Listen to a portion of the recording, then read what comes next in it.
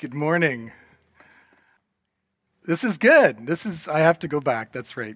I remember from the end of June, Dennis told me that, but I didn't get a refresher. So I'm going to be tempted to wander out there. So we'll see how that goes, because you're in view, but you're still too far from my liking. But we know we have to distance right now. So my name is Alex, and I serve as lead pastor here at Courtright, and it's my pleasure to welcome you, whether you've long been part of Courtright or maybe this is your first time here. We're delighted you could join us, and we're really happy to be here in person, and that it didn't rain. So that is really fantastic as well, because we thought there might be rain this morning. So now normally on this Sunday, the Sunday after the Labor Day long weekend, we would have a big meal. We would have a barbecue, we would have burgers and hot dogs and salads, and we love to eat together, but circumstances are such that we continue to not be able to do that.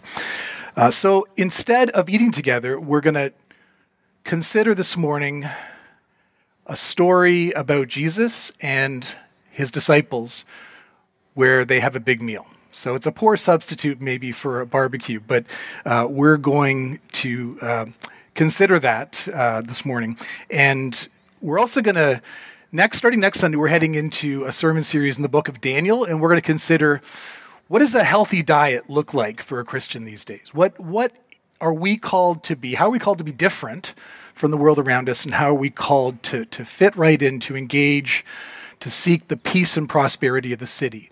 So we're going to spend a couple of months actually in the book of Daniel, and especially if you're a university student, high school student, young adult, I think this is particularly relevant for you, because Daniel and his friends in the city of Babylon are asking all these questions as young adults, as students, but it's relevant for all of us as well. This morning, though, we're with Jesus in the Gospel according to Luke. Before we open our Bibles, let me pray. Holy Spirit, we thank you that you are a God of revelation, and you show us what's true, what's good, what's right. You astound us with your beauty, and you draw us into relationship with Jesus. And so I pray this morning that through your word, through the words we'll read from Scripture, and the word you will give to each one of us uniquely, that you would accomplish your purposes, reconciling us to one another and ultimately to you, God. We ask these things in Jesus' name. Amen. I found this last time we did an outdoor service that as I say things, I'm thinking anyone could be listening. And, how does this sound to people?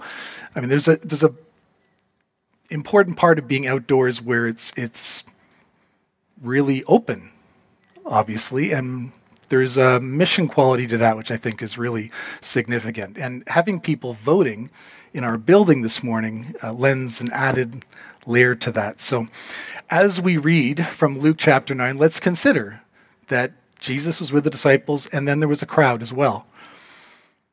So if you've got a Bible with you, open it up to Luke chapter 9. We're going to read verses 10 to 17. We don't have a screen, obviously, out here, but you can just listen if you don't have actual Bible with you. When the apostles returned, they reported to Jesus what they had done. Then he took them with him, and they withdrew by themselves to a town called Bethsaida. But the crowds learned about it and followed him. He welcomed them and spoke to them about the kingdom of God and healed those who needed healing.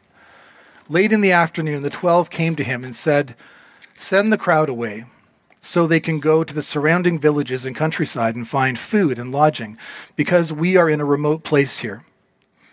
Jesus replied, "You give them something to eat." They answered, "We have only 5 loaves of bread and 2 fish. Unless you expect us to go and buy food for all this crowd." About 5,000 men were there. But he said to his disciples, "Have them sit down in groups of about 50 each." The disciples did so, and everyone sat down. Taking the 5 loaves and the 2 fish and looking up to heaven, he gave thanks and broke them. Then he gave them to the disciples to distribute to the people. They all ate and were satisfied. And the disciples picked up 12 basketfuls of broken pieces that were left over. This is the word of the Lord.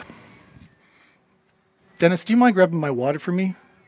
Or someone? Rick? It's right there on the table. I forgot to bring it over. Thanks. So this story, thank you, Roman. This story is an account of events that took place roughly 2,000 years ago with Jesus, his disciples, and a crowd. It's also a story that assumes something about human nature.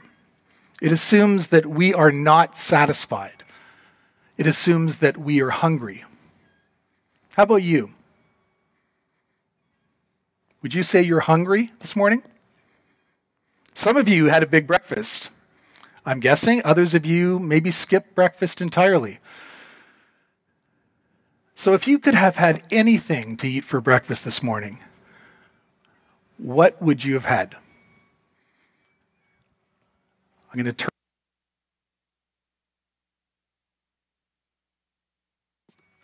We'll see if it works. I'm going to come out a little bit because it's not just a rhetorical question. Oh, that's the limit of it. I'm being pulled back. What would you have had for breakfast? Pancakes, okay. Bacon. Any granola yogurt people? Yeah. Anything else for breakfast? Your dream breakfast this morning? Baklava. Oh my gosh. That's bold. Chocolate cake. Now we're getting crazy, clearly. Anything else? Dream breakfast this morning? Just coffee. Yeah, I think I'm with you, actually.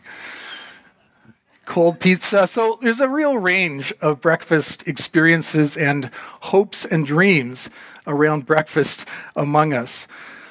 But one thing is consistent, and that is that we get up and we're hungry. We may not eat, but we're hungry. And that physical hunger reflects a deeper hunger. Just over a week ago, we moved my son Callum to Hamilton, where he's starting his first year at McMaster.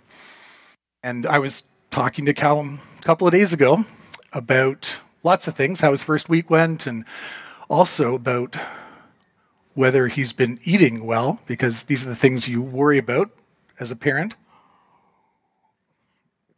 And he told me every day for breakfast, he's had 3 fried eggs and 3 hash browns.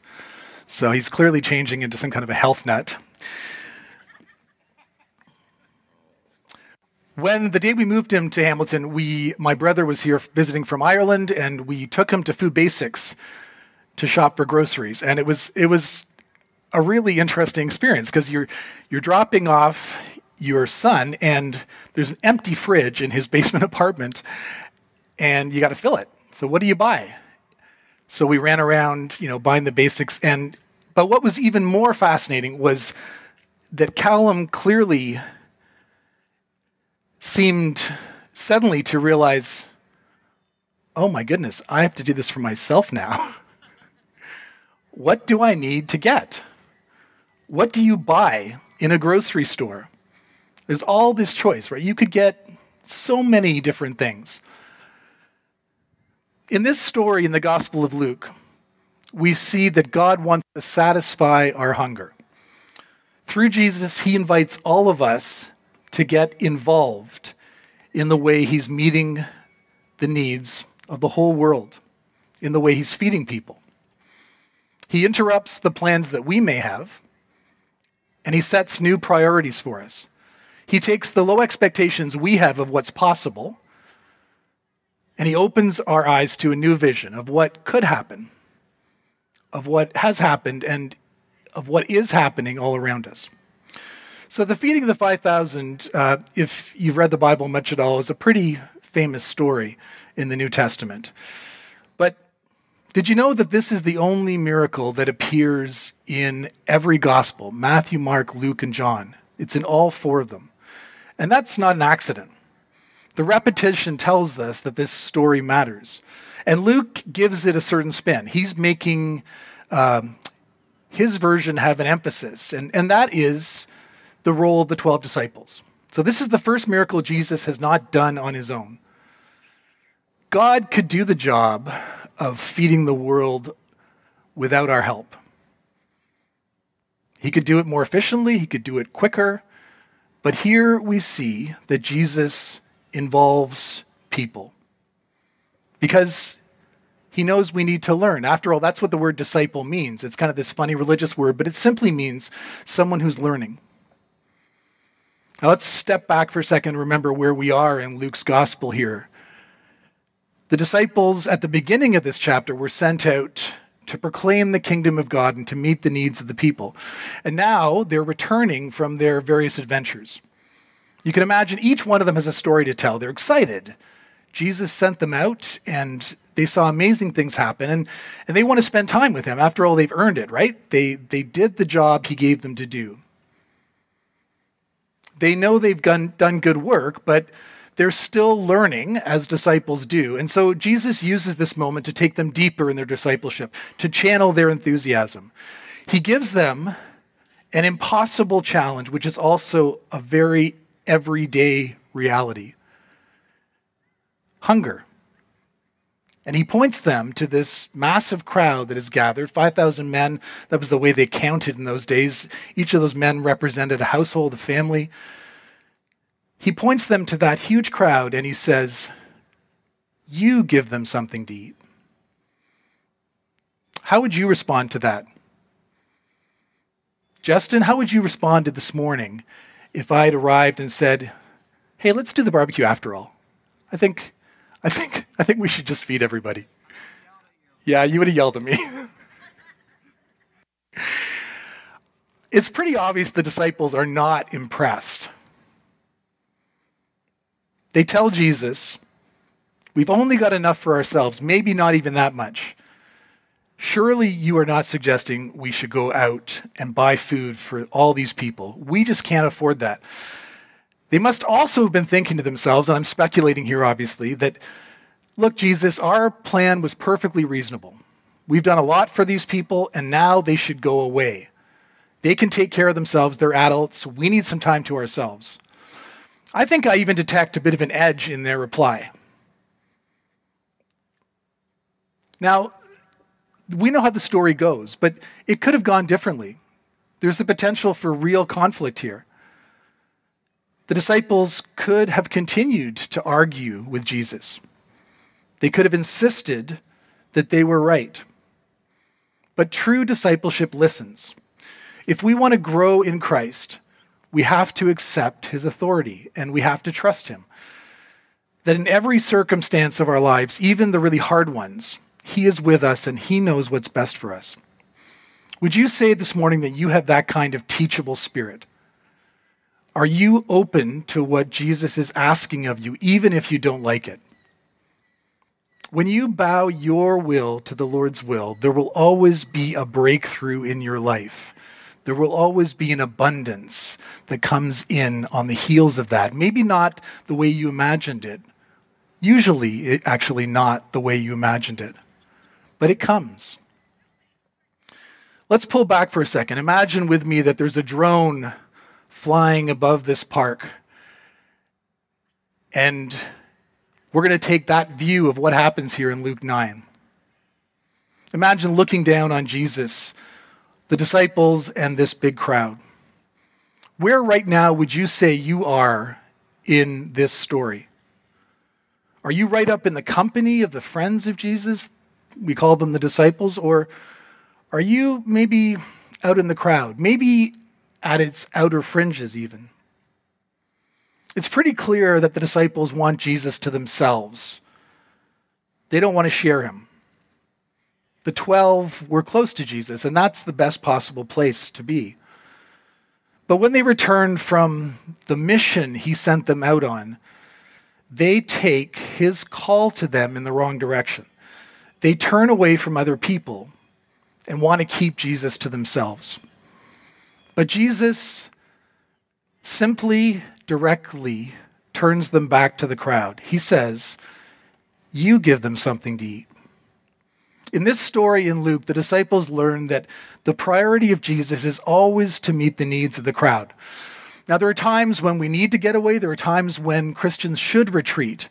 But I think there's a new standard set here when Jesus says, "You give them something to eat."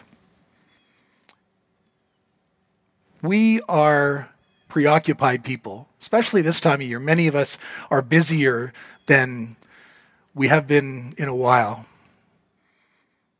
We are people who think of our own interests first. Jesus, in spite of all that, works through us if we let him. And then he surpasses us with the abundance of what he provides. You might have noticed a little detail at the end of this story, that there were these 12 baskets full of bread and fish left over. Well, I want us to think about what that means this morning. And we're going to do an exercise later in the service.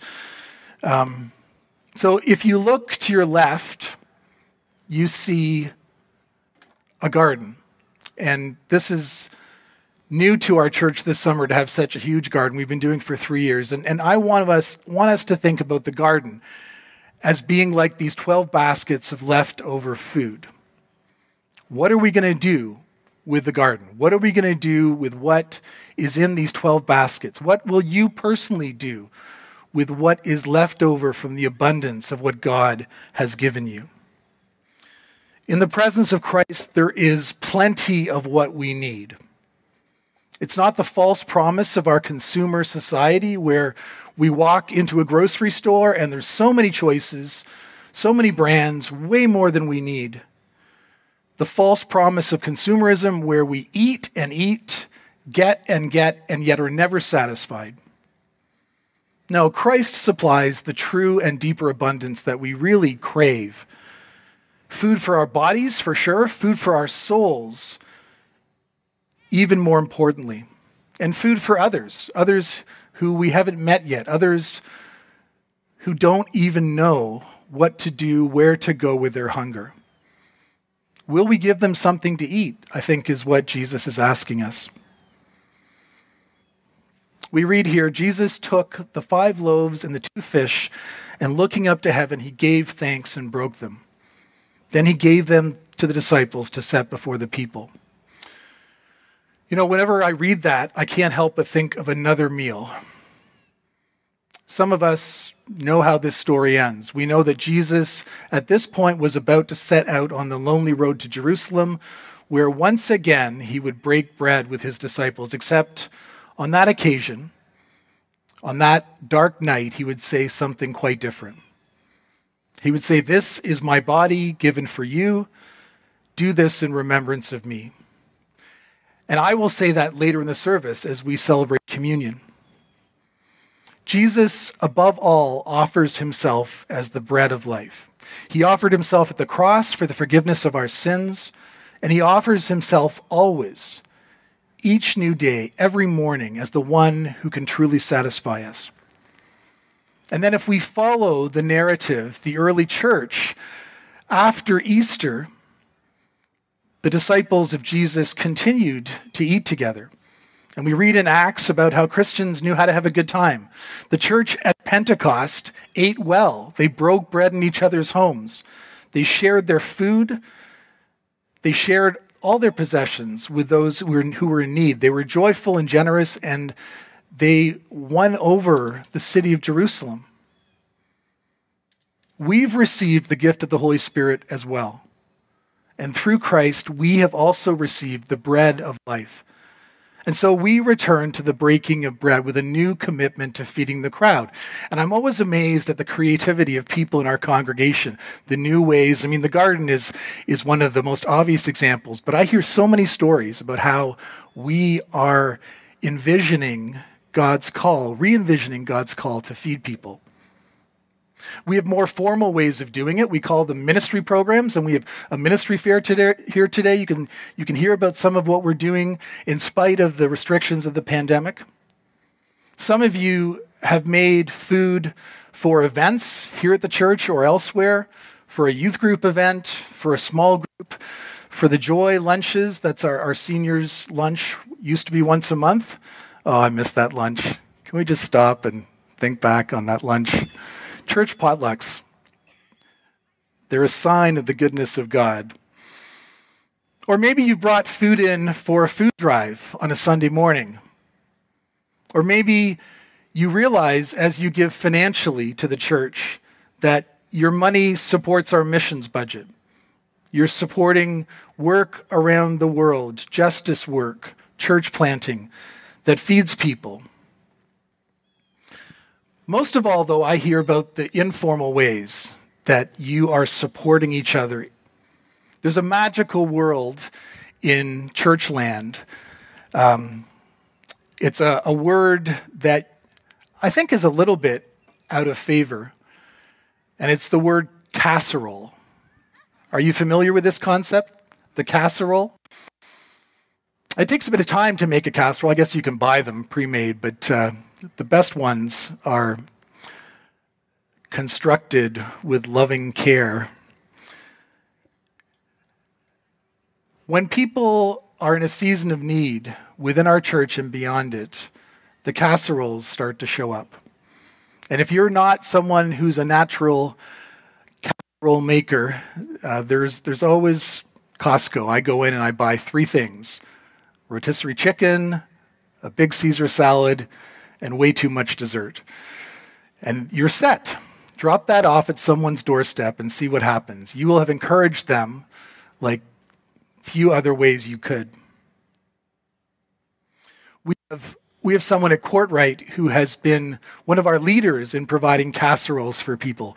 She's coordinated meals for people in need, and she also runs our Saturday night dinners at Royal City Mission downtown, which happened last night. My daughter Lily went for the first time last night and really enjoyed it. And she's entering a season of fighting cancer, and we have a gap. And I'm inviting you right now. Could you contribute to being part of coordinating that effort in the future? Would you be prepared to make a meal? And if you are, you can drop me an email or talk to Justin or Allison when she's back. All of this, our response to what Jesus asks of us, starts with God's faithfulness. He will provide even when you're tired and struggling and skeptical. Is there a place in your life right now where you need to trust God more with these 5 loaves and 2 fish that are referred to in Luke 9? What are you hungry for? What are you missing? Where is the emptiness for you right now? Maybe you're really struggling in a relationship with someone in your family, with a child, grandchild, with your parent or parents. Maybe it's a friendship in your marriage. Whatever it is, God says that He will provide what you need through those struggles. Maybe your emptiness right now is in your work. You're either looking for work or you find your job to be really hard, not inspiring at all. Maybe it's in your studies as you return to school or start something new. I believe that God wants to fill you up today, to fill all of us up this fall. And it starts with us asking Him to meet those needs. Jesus feeds us first and then uses us to feed others. He calls us to follow Him, and then He sends us back out into the crowd where we find ourselves among people who are just like us. People who are hungry for what Jesus alone can provide. They all ate and were satisfied. Thanks be to God who through Christ provides for all we need, satisfies us like no other. Amen.